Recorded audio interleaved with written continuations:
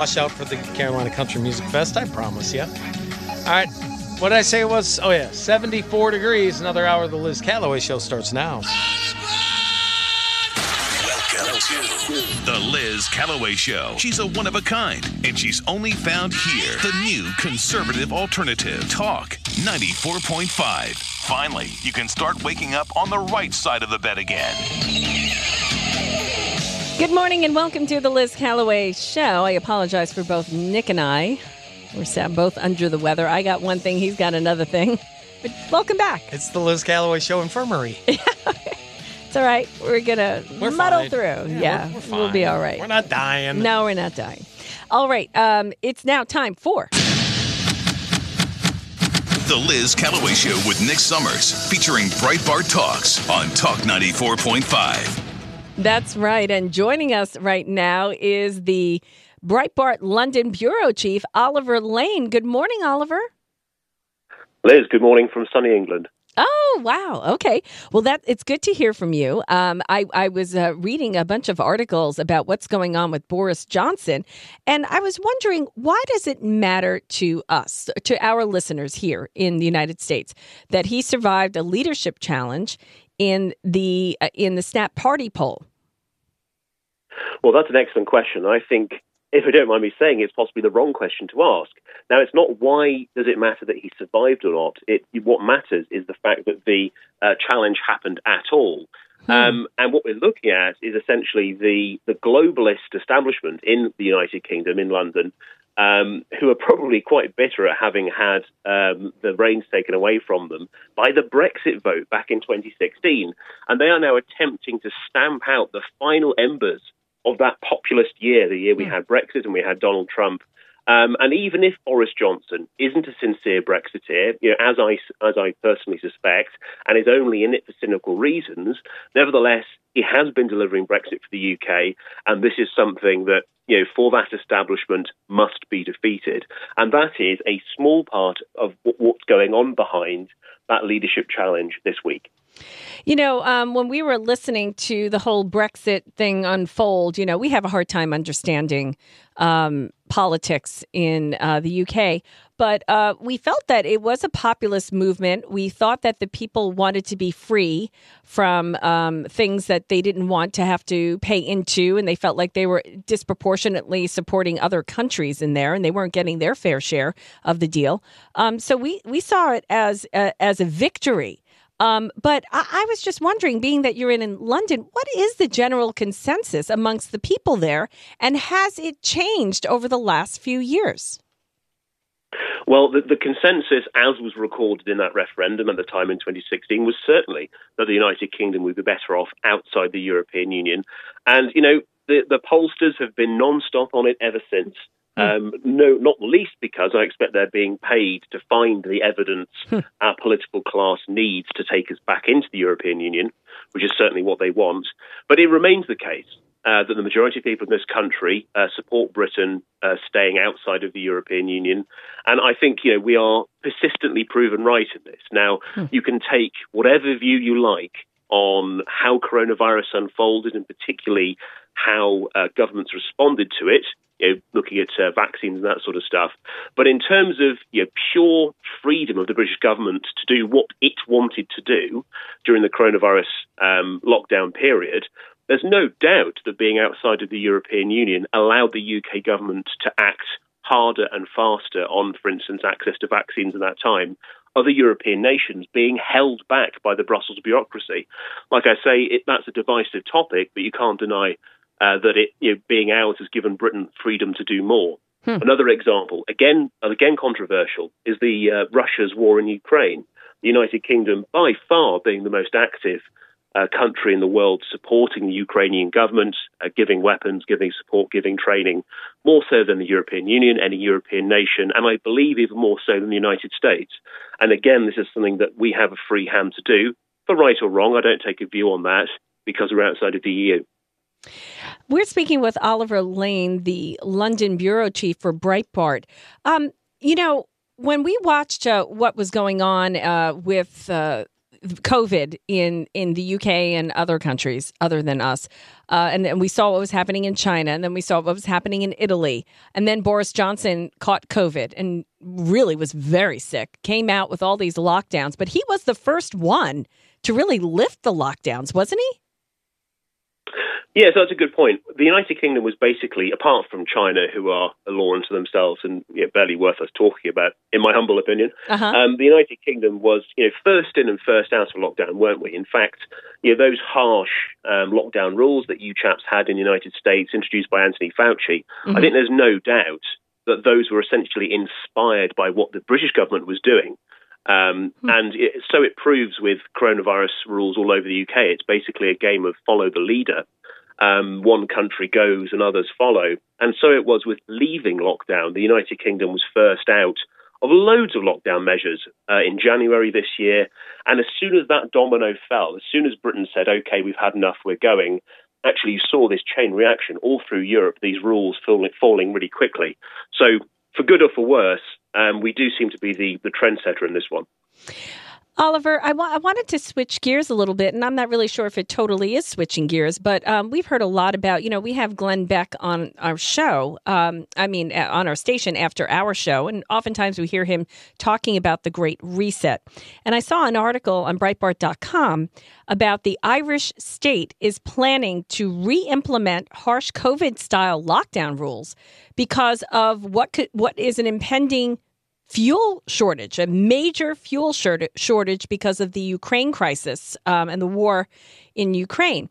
And so what I started thinking about is, and is it possible that this is another excuse that these government leaders can use to lock people down? I mean, is it necessary to lock people down if there's a major fuel shortage? I don't understand.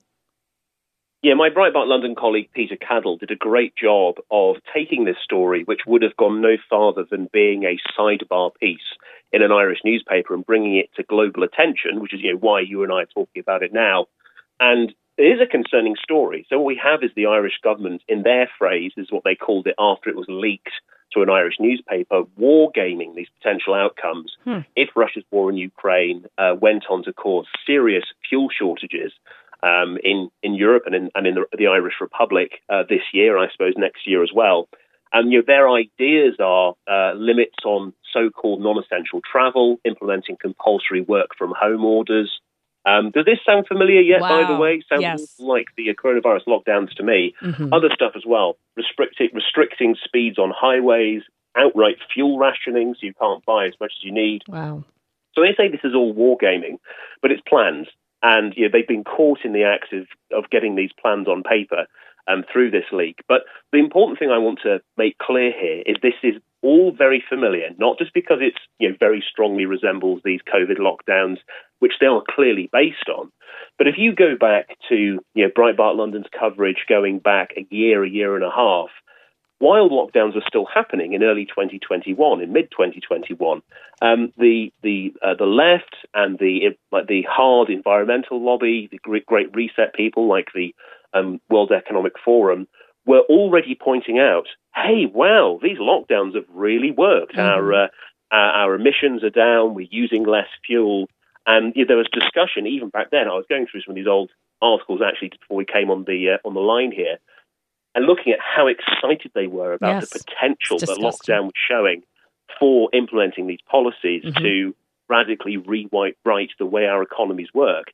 It's very concerning, actually, that this has made the leap from being the sort of fever dream of globalist activists to actually turning into government policy in Ireland so quickly. And can I just say one more thing? Sure. Bear in mind what we said early on in this segment about this sort of follow the leader characteristic we had in coronavirus lockdowns.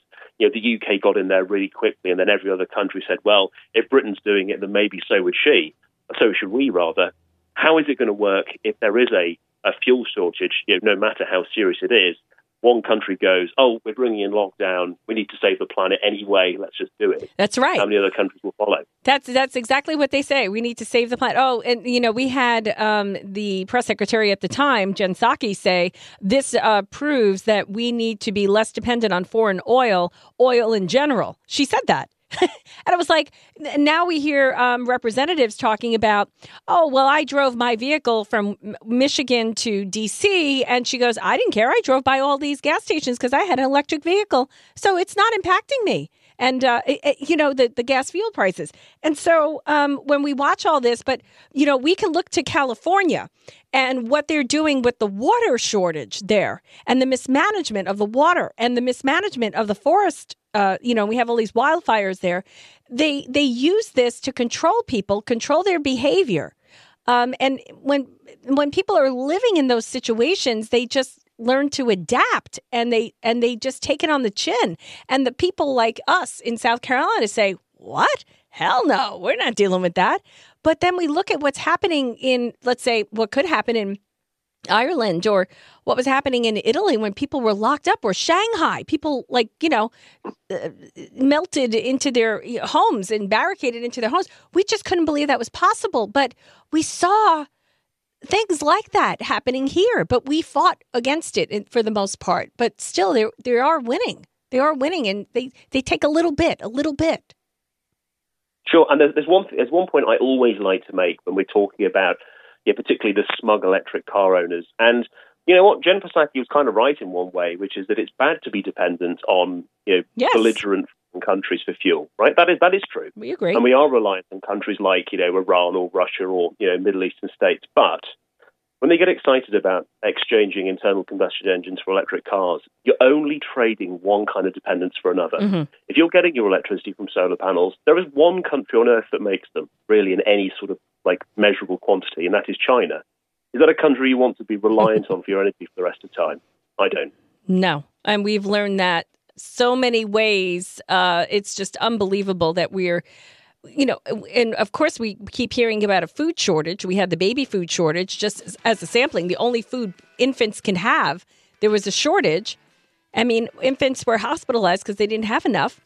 How could that possibly happen in today's world? In our America, we are scratching our heads. And now, our president's been talking about food shortages for the last 3 months.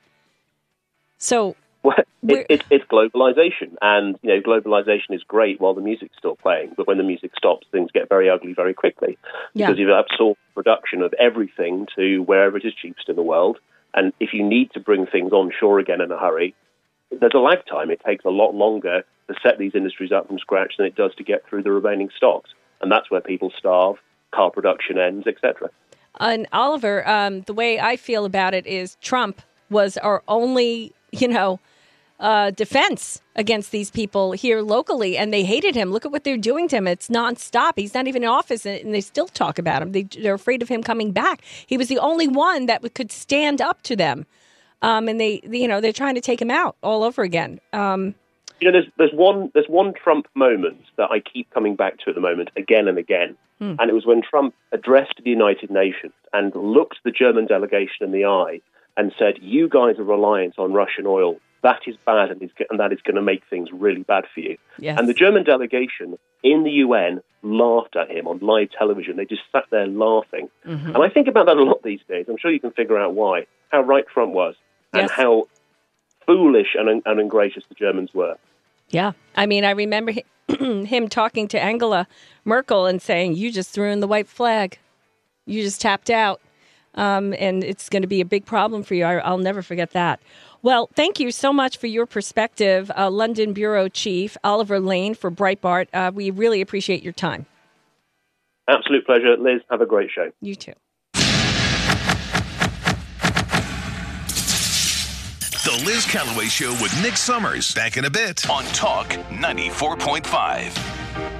All right, I'm going to tell you about Eggs Up Grill because having breakfast, the most important meal of the day, is something that you can do starting at 6 a.m. There are not many places around in the Grand Strand where you can have a delicious breakfast ready for you, hot, made to order, and that would be at Eggs Up Grill. Now, they have a few locations that have this brand new menu, and if you haven't checked them out lately, you got to go try the new menu of the Eggs Up Grill on Highway 707 in Murrells Inlet.